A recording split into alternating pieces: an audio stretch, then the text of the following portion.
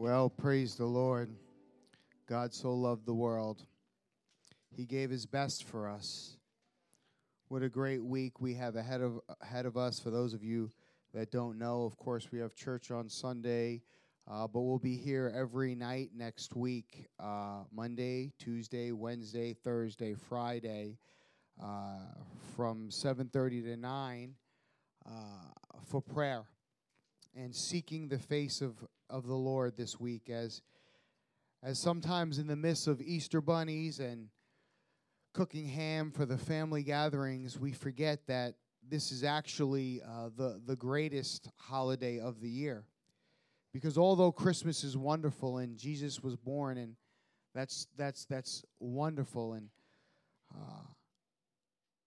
but if there was no resurrection, we probably wouldn't be telling about the birth of Jesus. It was the resurrection that really brought everything into fulfillment, because Jesus did something that no other person that ever claimed or entity that ever claimed to be God did. And he rose from the dead. He conquered hell and the grave, shutting all the mouths of all the naysayers and doubters, saying that he was in a grave and he was finished and he was done, and they finally got rid of this pesky teacher. But he rose from the dead and proved himself to have all power and authority over all things. So that's why this week is so important, because as we celebrate the Easter week, realize that we have a faith, we have a belief system, a religion, if you want to call it, called Christianity, because he resurrected from the dead. Amen. And substantiated everything that he did and said up until that point. Praise the Lord. So be sure to come out. We'll be here worshiping and praying and really just seeking the face of Jesus. Seeking the face of Jesus. Well, if you could open up your Bibles to Ephesians chapter 4. We'll probably do some bouncing around some scripture today. I do have a feeling that this might be more of a teaching message than it is generally my usual style of preaching, but I really never know how things are going to come out until they start coming out, because this is fresh off the press, finished it up this afternoon, so I really can't tell you how it's going to go until it's gone. And then if I ever preach it again, it might be different the second time, right, Pastor Gary? Sometimes God just speaks differently through a message. But I want to talk on the subject today of spiritual maturity. Spiritual maturity. Ephesians chapter 4, verse 11 through 16 is where we will start. And he himself gave some to be apostles, some to be prophets, some to be evangelists, some pastors and teachers, for the equipping of the saints, for the work of the ministry, for the edifying of the body of Christ, till we all come to the unity of faith and to the knowledge of the Son of God. You see, he gave all these gifts, pastors, teachers, prophets, for what? For the edifying and the equipping of the body. Because the whole body is supposed to be doing the work of the ministry, not just the leaders, not just the pastors, not just the mouthpieces of the Lord, but we're all to be part of what God is doing here on earth. Till we all come to the unity of the faith and of the knowledge of the Son of God, to a perfect man, to the measure of the stature of the fullness of Christ. I'm on verse 14. That we should no longer be children, tossed to and fro and carried about with every wind of doctrine, by trickery of men, in the cunning craftiness of deceitful plotting, but speaking the truth in love, may grow up in all things. Say, grow up in all things into him who is the head, Christ, from whom the whole body, joined and knit together by what every joint supplies, according to the effective working by which every part does its share, causes growth of the body for the edifying of itself in love. The title of my message is, We Are Good to Go When We Are Good and Grown. We are good to go when we are good and grown. Father, we thank you for this time that we have together and this privilege that we have to break bread together, Lord, the spiritual bread, the bread of life, Lord. I thank you for the opportunity that you've given me to share your word. I pray, Lord, that I will deliver the word the same way that you gave it to me, Lord God. And I pray, Father, that it will be clear, it'll be understandable. I pray against any distractions that would come against the preaching and ministering of your precious word. In Jesus' name, amen. Spiritual maturity. Spiritual maturity is a process that begins when a person accepts Jesus Christ as Savior. He or she is born of the Holy Spirit and then chooses to live in Christ. The Apostle Paul said that spiritual growth is an ongoing process, and we see this to be true in his writings. In Philippians chapter 3, verse 12 through 14, he says, "Not that I have already obtained all of this or have already been made perfect, but I press on to take hold of that which Christ Jesus took hold of me. Brothers, I do not consider myself yet to have taken hold of it. But one thing I do, forgetting what is behind and straining toward what is ahead, I press on toward the goal to win the prize for which God has called me heavenward in Jesus Christ." Even the Apostle Paul realized that he had not arrived.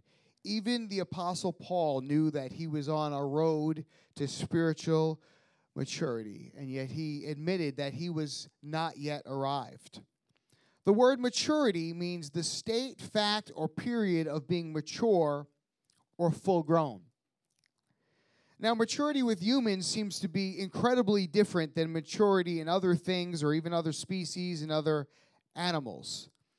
We know that insurance policies and investments and bonds, if you know anything about that stuff, have maturity dates. You can buy a bond and spend $100 on it, and in 10 years it'll be worth $200. But it's not worth the $200 until it matures. And so there's a time frame on when certain things mature. We've seen insurance policies and life insurance policies that have different maturity dates. This means it maxes out at a certain period or time. Science can tell when trees or animals are fully matured, often by the amount of time that they've been alive, or just by their size, or by looking at them. You can tell when something is fully mature. I am told that my dog Banner, I have a dog, an American Bully, that I love very, very much. I love him so much that I was willing to spend $500 2 days ago at the vet. I'm telling you, I've been sick for 2 days over, but I love my dog, so it was worth it, so he could get his shots and get some allergy medicine. He was suffering and itching a lot, and I went to the store, and I looked at the prices of Benadryl and Zyrtec, and I says, well, all right, well, you know, how much could it be for a dog if it cost me $10 or $20 a month for medication? But, of course, for an animal, they know how to get you. All of a sudden, the same exact drug costs 5 times as much if you're giving it to an animal. But I've been told that American Bully will be fully mature in approximately 2 to 2.5 years. So he's still growing. In fact, I was told that the first year he'll grow in height, in size, in stature. And the second year to year and a half, he will spend growing in girth. And he will get wider and bigger and muscular. I've already seen my dog mature quite a bit, because I remember bringing him home at 8 weeks old and taking him on a plane, and I put him in this little tiny bag, and I put him like right under the seat in my airplane like he was a little suitcase, and he would stick his little head out every once in a while, and he just seemed so wonderful and nice. And then I brought him home, and I found out that when a dog is not fully matured, they just go to the bathroom wherever they want. Or better yet, they run around and chew and nip at everything. I never had a puppy before, and I would walk down the hallway, and my dog would chase me, and it would bite my pants and my sweatpants, and I would have holes in everything.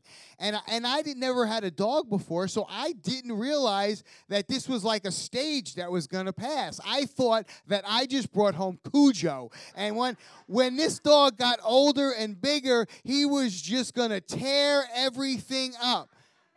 But I learned he was immature, and he was going through a stage that was going to last a few months.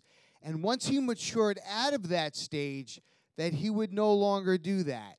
And thank God, because that dog that was 10 pounds and this big when he was biting me is now 75 pounds and much bigger. So his bite would be a lot more damaging. But he doesn't do that anymore because he matured. And certain things that he would do as a puppy and a younger dog, he is no longer doing.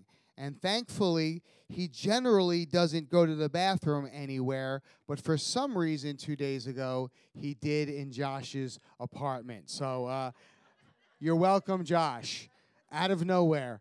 But anyway, generally the maturity of animals is really judged by time, and they can really tell when an animal is going to be fully matured by its age. But you see, human beings are just so very, very, very different. Because I have met 40-year-old men that have the emotional and mental maturity of a teenager at times. And I've met 13-year-old young men and 14-year-old men, young boys, that seem to have the maturity of a 30-year-old. And as human beings, we mature differently.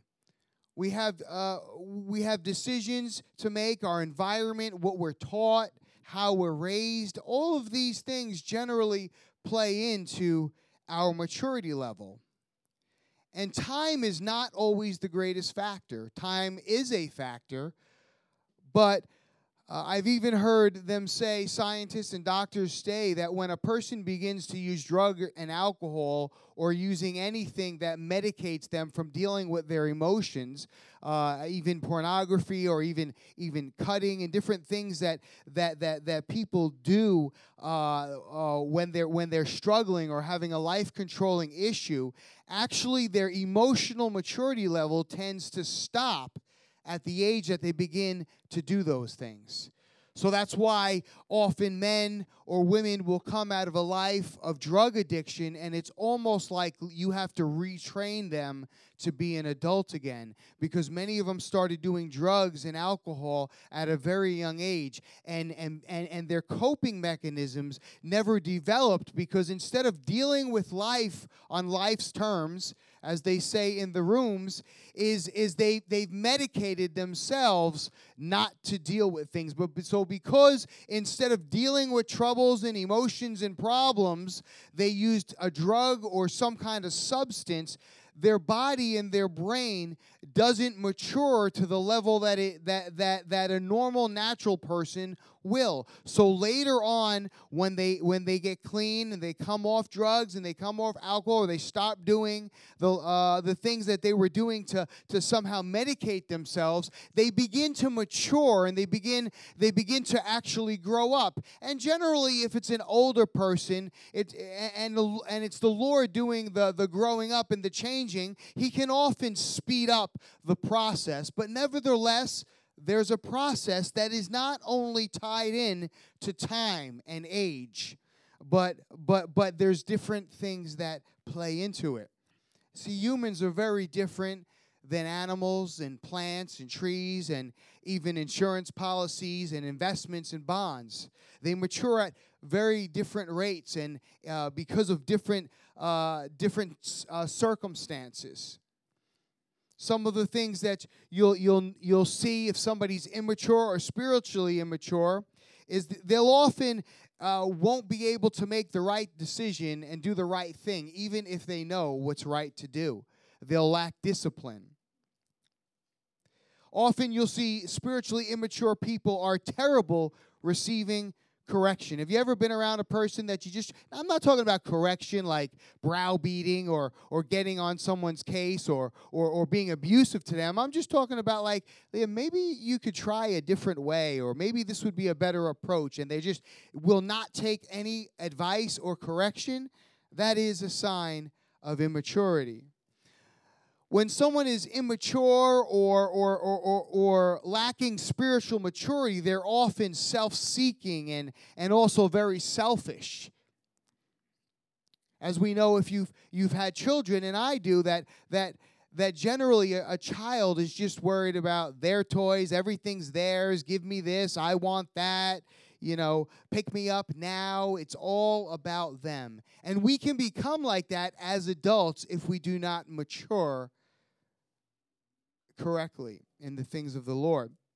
Often immature people will compare themselves to everybody else and try to match their life up with somebody else's. And I've also often discovered that we often, in our immaturity, will line up our lowlights with people's highlights of their life. We'll look on social media and we'll see how great and wonderful someone's life looks, and we'll feel insecure and we'll feel like, man, I'm just not up to that par. But then if you really know the person and you meet the person up close, you'll find out, man, they're really a fraud, because I'm trying to compare my lowlights, my struggle, and my circumstances that may not be the best ongoing things in my life against their highlights and things that they want to show. But often, when we're spiritually immature, we'll often compare ourselves to other people and not know the difference.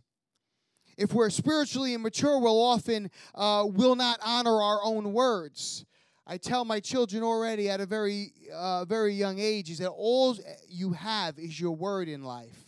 The only reason I am even standing up here today, other than the call of God and whatever preparation He had me do to get here, is because I was able to keep my word. And when my leader or my boss or whoever he might want to call him asks me to do something and tell me to be someplace at a certain time and to do something, when I said yes, I will do it, or I can do it, it got done.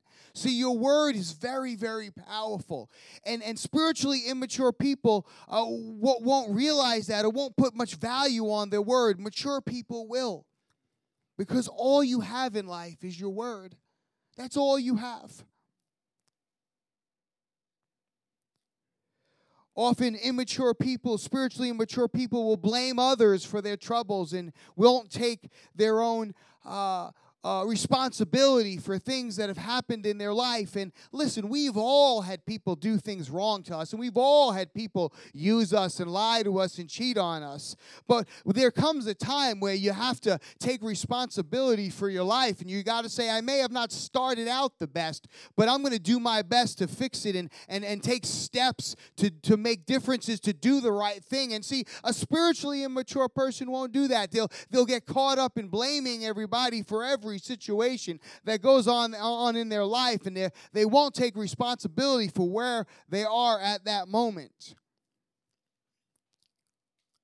But mature people will generally act a little bit different. See, mature people will often look to help others and be a blessing to people. Mature people will generally not only take constructive criticism, but they'll actually seek out counsel and ask the hard questions. I know I have to email one of my board members, and I have to do a presentation every board meeting with like a report, and I have to kind of go over the highlights and it takes a lot for me to email one of my board members and say, they always say, great job, great report, but to email them and say, I want you to critique me. What can I do better? I mean, that is like the hardest and worst thing to do. But mature people are able to seek out correction and seek out constructive criticism, and will take correction from somebody that they trust and somebody that they love and they know that has their best interests at heart. Mature people will do that. Mature people are confident in their own role and their position, and they'll understand that God has gifted them in a certain way, and they don't have to be somebody else, and they don't have to compete with every other person. All they have to do is be the best that they can be, and because they're spiritually mature, they'll understand that if their gifting and their calling is not something you choose or something necessarily, your gifts aren't necessarily something that you can develop. I mean, you can make them better and hone in on your crafts. But generally, your gifts and your callings are given to you from the Lord, and they're there from birth and from a very young age. And a mature person will understand, listen, I'm gifted at fixing things, but I don't know how to public speak. Maybe I don't need to be going after something to speak or to teach. Maybe God has called me to fix things, and they're secure in that because they're spiritually mature, understanding that every body part in the kingdom has a part to play in what God has called us to do as a body. And spiritually mature people will understand that, and they'll be confident in what God has called them to do. Spiritually mature people are secure enough to use their mistakes to teach others. See, you have to be at a certain place in your life and secure in your life to say, listen, I'm not going to just use my successes and tell you about my successes so you can follow after me. I'm even going to tell you where I messed up and where I went wrong and where I was weak and how that affected me to bless somebody else. See, spiritually mature people will even boast in their weakness, knowing that it was in their weakness that God was made strong. Mature people will also watch their words, and generally people that are wise and that have a lot of wisdom, they'll listen a lot more than they speak, and they've lived long enough to discover that our words get us in trouble sometimes. I mean, I'm a little bit of a talker. I like conversation. But the older I get, the more I realize I'm better off just not saying anything. Have you ever walked out of a conversation and later on say, man, did I really need to say that? You just blabbering. It's like, did I really have to tell that person everything that was going on in my life? I mean, I have no idea why I just did that. But over a course of time, as you mature and you get older, you realize that it's better to listen more and speak less. And sometimes this is predicated on time. I mean, time helps all this stuff in developing you. But like I said, you can be 40 years old, 25 years in the church, and still be spiritually immature. So the question is, how do we become spiritually mature people? And as the Lord was giving me this word over the last couple days and downloading it into my spirit, I was kind of intimidated because, Lord, I'm going to stand up and talk about spiritual maturity. I don't always see myself as the most right person to be preaching and speaking about spiritual maturity because some of the things I'm talking about on both sides, I'm guilty of.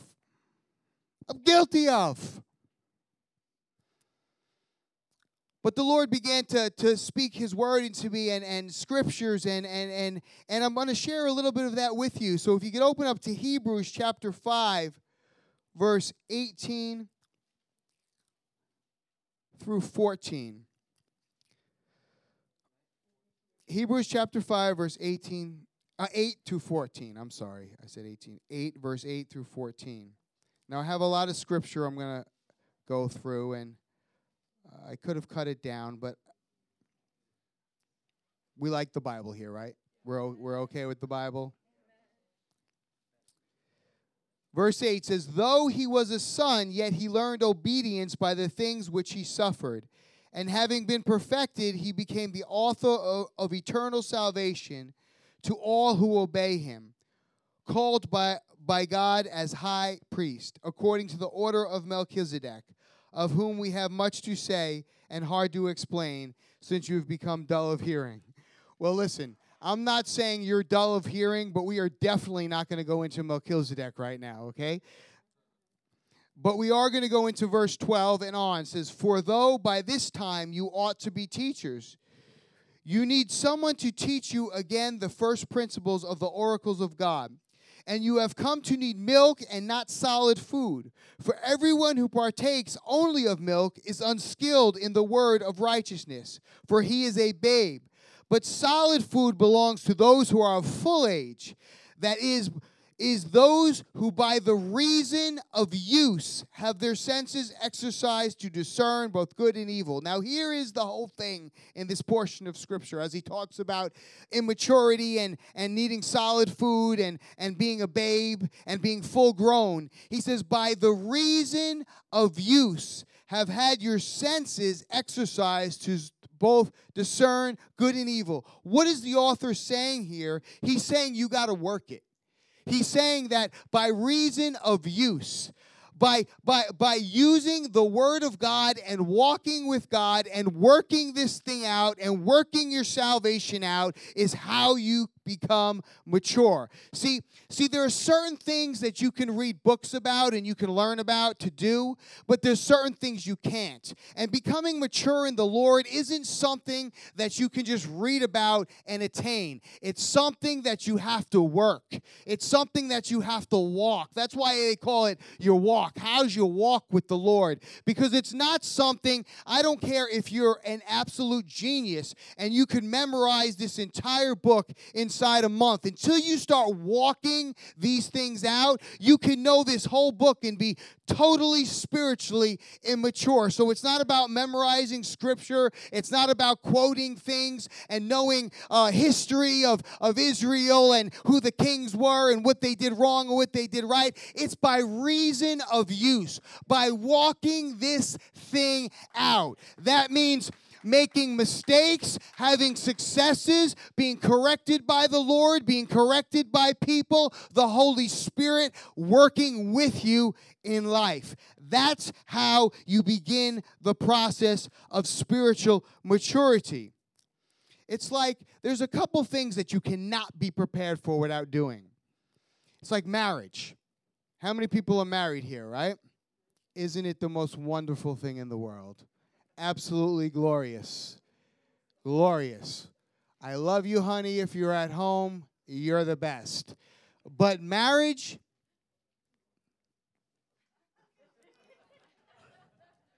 it is work. I don't care how pretty she is. I don't care how big his biceps are. I don't care how handsome he looks when the wind blows.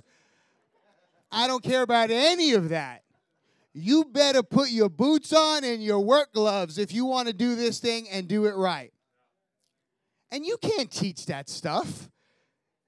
I remember going to marriage counseling before I got married. It's like, man, we're not going to have any issues. I just love you, baby. I just want to chase you around the house. It's going to be great and lovely.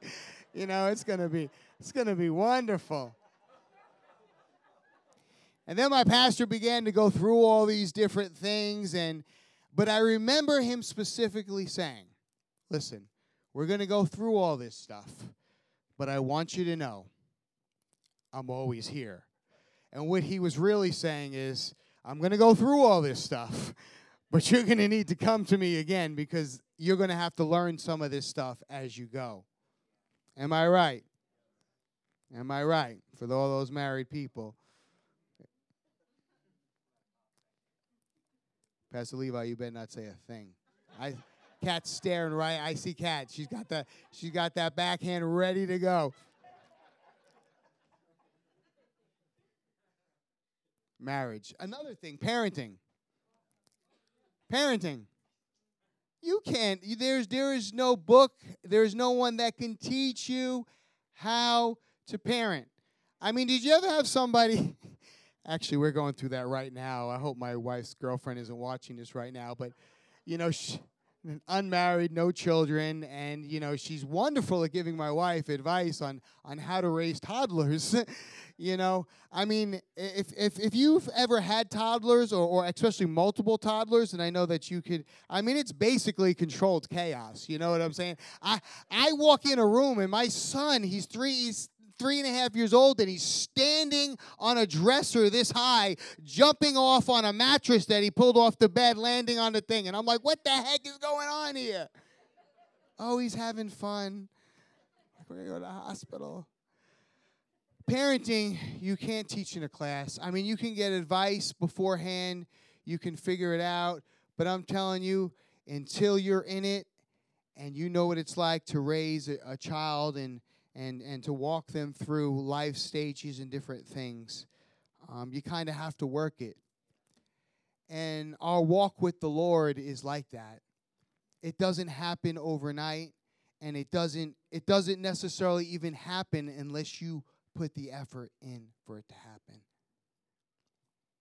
And that brings me to my first point and how this process begins. There must be a strong desire to be like Christ. There must be a strong desire to be like Christ. 1 Corinthians chapter 11, verse 1 says, and this is Paul speaking to the church in Corinth who had all sorts of problems. He says, be imitators of me as I am of Christ. Paul had a strong desire to be like Christ.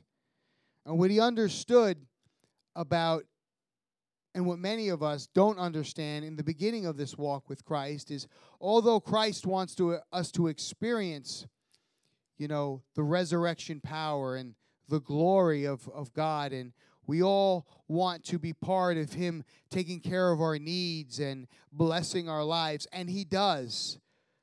But we also go through seasons where we're associated with His sufferings, and that we are called to suffer as Christians. And we go through seasons where God will allow certain things in our life, whether it's rejection, to connect us to the way that Christ was rejected, or whether we go through relational problems, or we go through even health issues, or we go through people even using us or abusing us or talking down to us, and you say, oh, well, that shouldn't happen. Oh, if God's in your life, He should just fix all that stuff, and He doesn't. And some of it is because that's what Christ went through. That's what Jesus experienced. And Jesus held His character through all of that.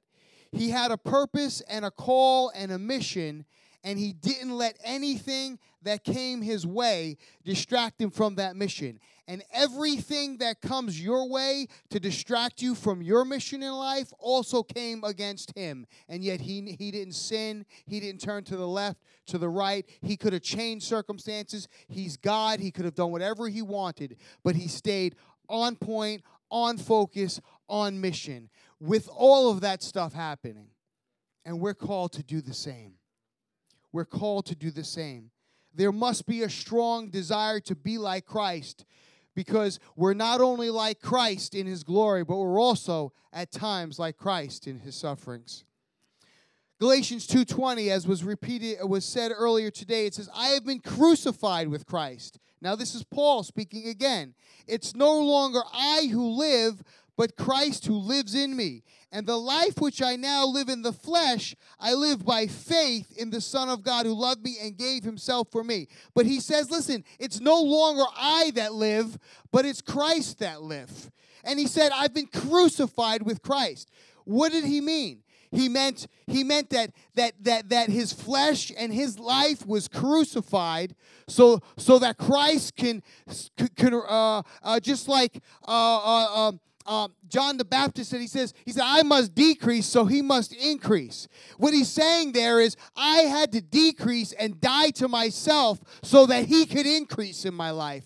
And there's nothing wonderful or pleasant about being crucified, or denying yourself, or pushing away the flesh, or not doing things the way you want them, or not treating people sometimes the way your flesh wants to treat them when they cut you off on the highway. You have to crucify that thing. And sometimes it's uncomfortable. But guess what? It associates you with the life of Christ, because Christ had to crucify every temptation just like you did. The Bible says that he learned obedience through suffering. Through suffering, he learned to be a son, not because of the miracles, not because of the resurrection. He learned through suffering, and we must also suffer. We must. And that's where we get mixed up sometimes in the American church, and we raise up weak, undoctrinated, biblically illiterate Christians, because they don't understand that although there are wonderful parts of life and there is the blessing of God, you too will face hardship. But what are you going to do in the midst of the hardship? Are you going to give up? Are you going to quit? Or are you going to say this can't be God? And the reason why many people say this can't be God and quit is because they haven't read the Bible in understanding that this thing is full of people that suffer and went through trials and struggles but kept on going because they believed in the promises of God. Spiritual maturity. There must be a desire, a strong desire to be like Christ, because the natural man will never desire such a thing. Only a born-again man or woman would want to associate themselves with Christ, willing to pick up their cross and to follow him, knowing that means turning away from what they have learned and heard is good and right, to be associated not with just his death, but not just with his resurrection, but also with his death. The world will tell you you're crazy. The world will tell you you're crazy. You're supposed to, no, you got to do what's right for you. You got to do what makes you feel good, and you got to be happy. Now, I'm not saying that you shouldn't be happy in life, and I'm not saying that God doesn't have good things, because I have a very blessed and very, very grateful. The Lord picked me up from a low place and has been so wonderful to me. But that doesn't mean I haven't spent nights crying on my pillow. That doesn't mean I haven't had to deal with betrayal of people and friends. It doesn't mean that I haven't been lied on and cheated on and stolen from. It doesn't mean that I didn't have to learn or am learning how to crucify my flesh, deny myself. Colossians chapter 3, verse 1 through 10. Then you were raised with Christ. Seek those things which are above, where Christ is sitting at the right hand. Set your mind on things above, not on things of the earth, for you died and your life is hidden in Christ, in God. When Christ, who is our life, appears, then you will also appear with him in glory. Therefore, put to death your members which are on earth: fornication, uncleanliness, passion, evil desire, and covetousness, which is idolatry. Because of these things the wrath of God is coming upon the sons of disobedience, in which you yourself once walked when you lived in them. But now yourselves are to put off. What are we supposed to do? Put off all these things: anger, wrath, malice, blasphemy, filthy language out of your mouth. Do not lie to one another, since you have put off the old man with the deeds. You have put on, what have we done? Put on the new man, who is renewed in knowledge according to the image of him who created him. Now, if you don't have a strong desire to be like Christ, you're not going to put off all those things. And if you don't have a strong desire to be like Christ, you're not going to put on these things. To be spiritually mature, you must have a strong desire to be like Christ. My second point, spiritual maturity is directly connected to your obedience to God. 1 John chapter 2, verse 3 through 6 says, now by this we know that we know him, if we keep his commandments. He who says, I know him, and does not keep his commandments is a liar, and the truth is not in him. That's pretty strong right there. But whoever keeps his word does what? Truly the love of God is perfected in him. By this we know that we are in him. He who says he abides in him ought himself also to walk just as he walked. Our obedience is directly connected to spiritual maturity. You cannot be disobedient to God and be spiritually mature. Oswald Chambers said, spiritual maturity is not reached by the passing of years, but by obedience to the will of God. Some people mature to an understanding of God's will more quickly than others because they obey more readily. They more readily sacrifice the life of this nature to the will of God. So what is Oswald Chambers saying in that? He said, it doesn't have necessarily to do with time. People mature quickly when they're readily ready to be obedient to the Lord and are ready to sacrifice the things of this life.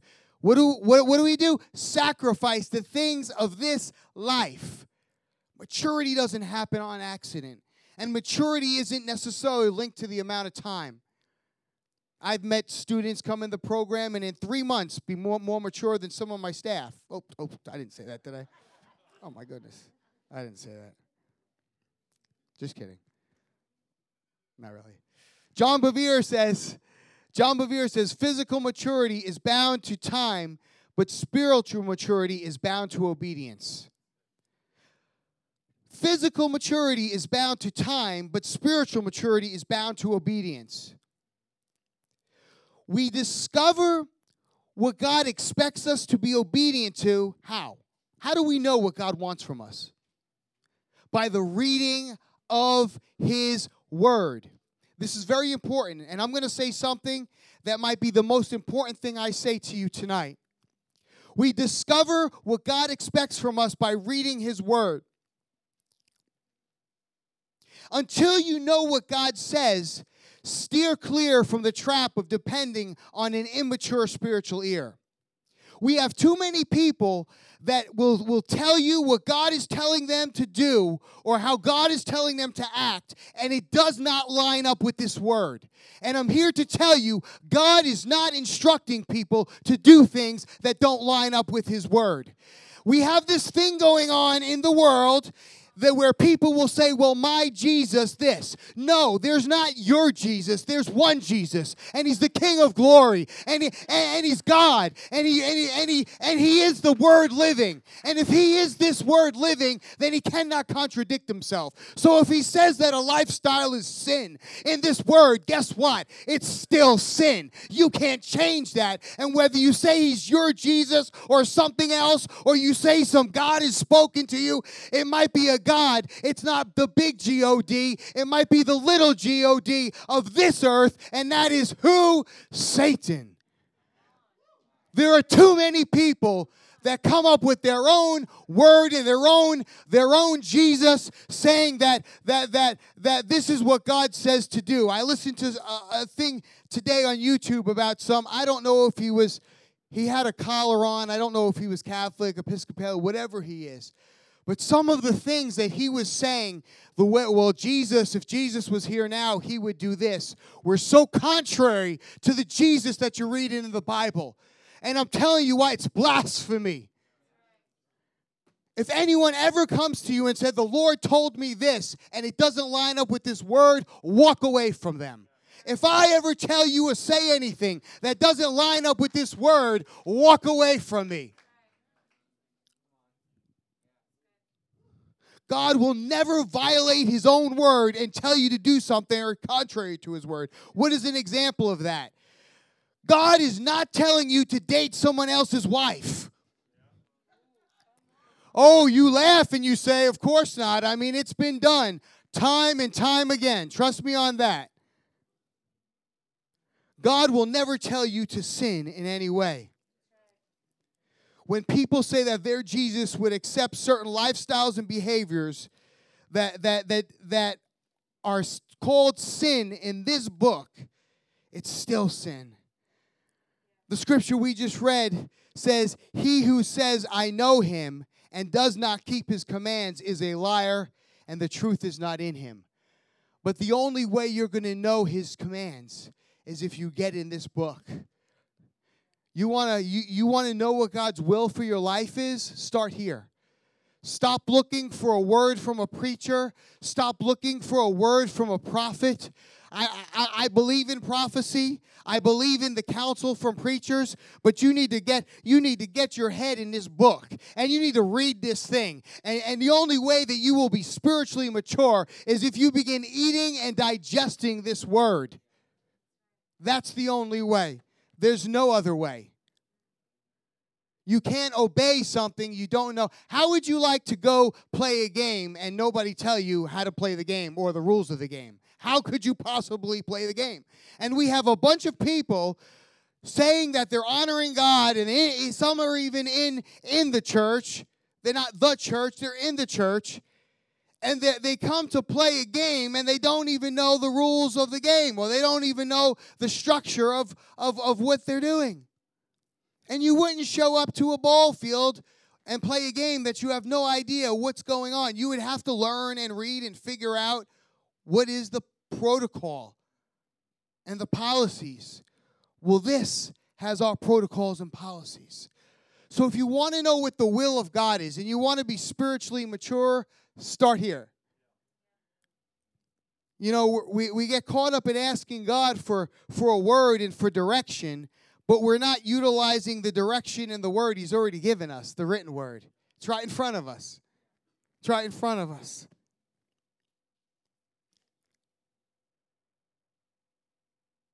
But we must be obedient.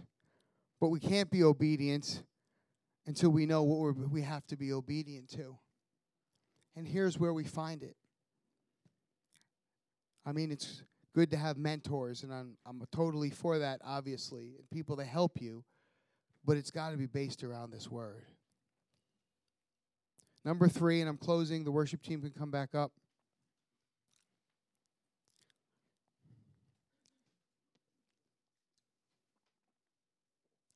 Spiritual maturity will have you living for his kingdom and glory and not your own. Spiritual maturity will have you living for his kingdom and his glory and not your own.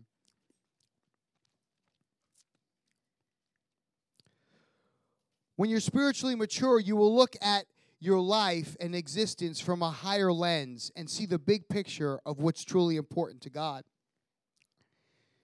You understand that although God is concerned about your problems and he's with you through your bad day, life is bigger than your bad mood.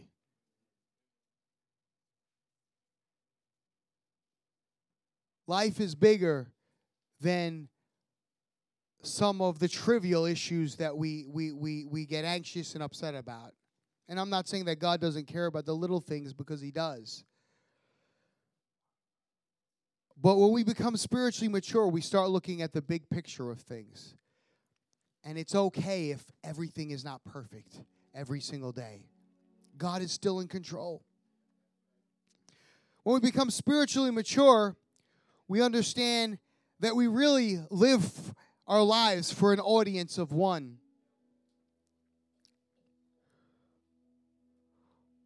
When we become spiritually mature and we're living for his kingdom and his glory and not our own, the opinions of man will matter far less. We will see true success as fulfilling his purposes and not by man's materialistic and carnal view.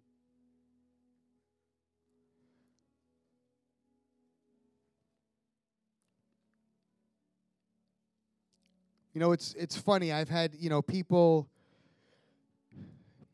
they'll get a new car or something and they'll send you a picture of it, and, they'll brag about how great it is. And I mean, it's nice, and I'm happy, but I mean, what really excites me is seeing someone's life changed, seeing a testimony, seeing someone doing the work of an evangelist and going out there and doing something for the kingdom of God, or giving something to the needy, or serving people in some kind of way. And when you become spiritually mature, or at least on that road, though all those things, although they're nice, they become less important. And other things become a lot more valuable.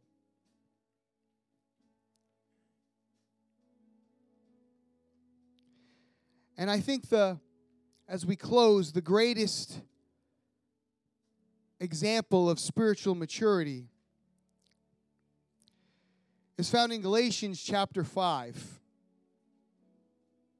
Verse 16, it says, I say then, walk in the Spirit, and you shall not fulfill the lusts of the flesh.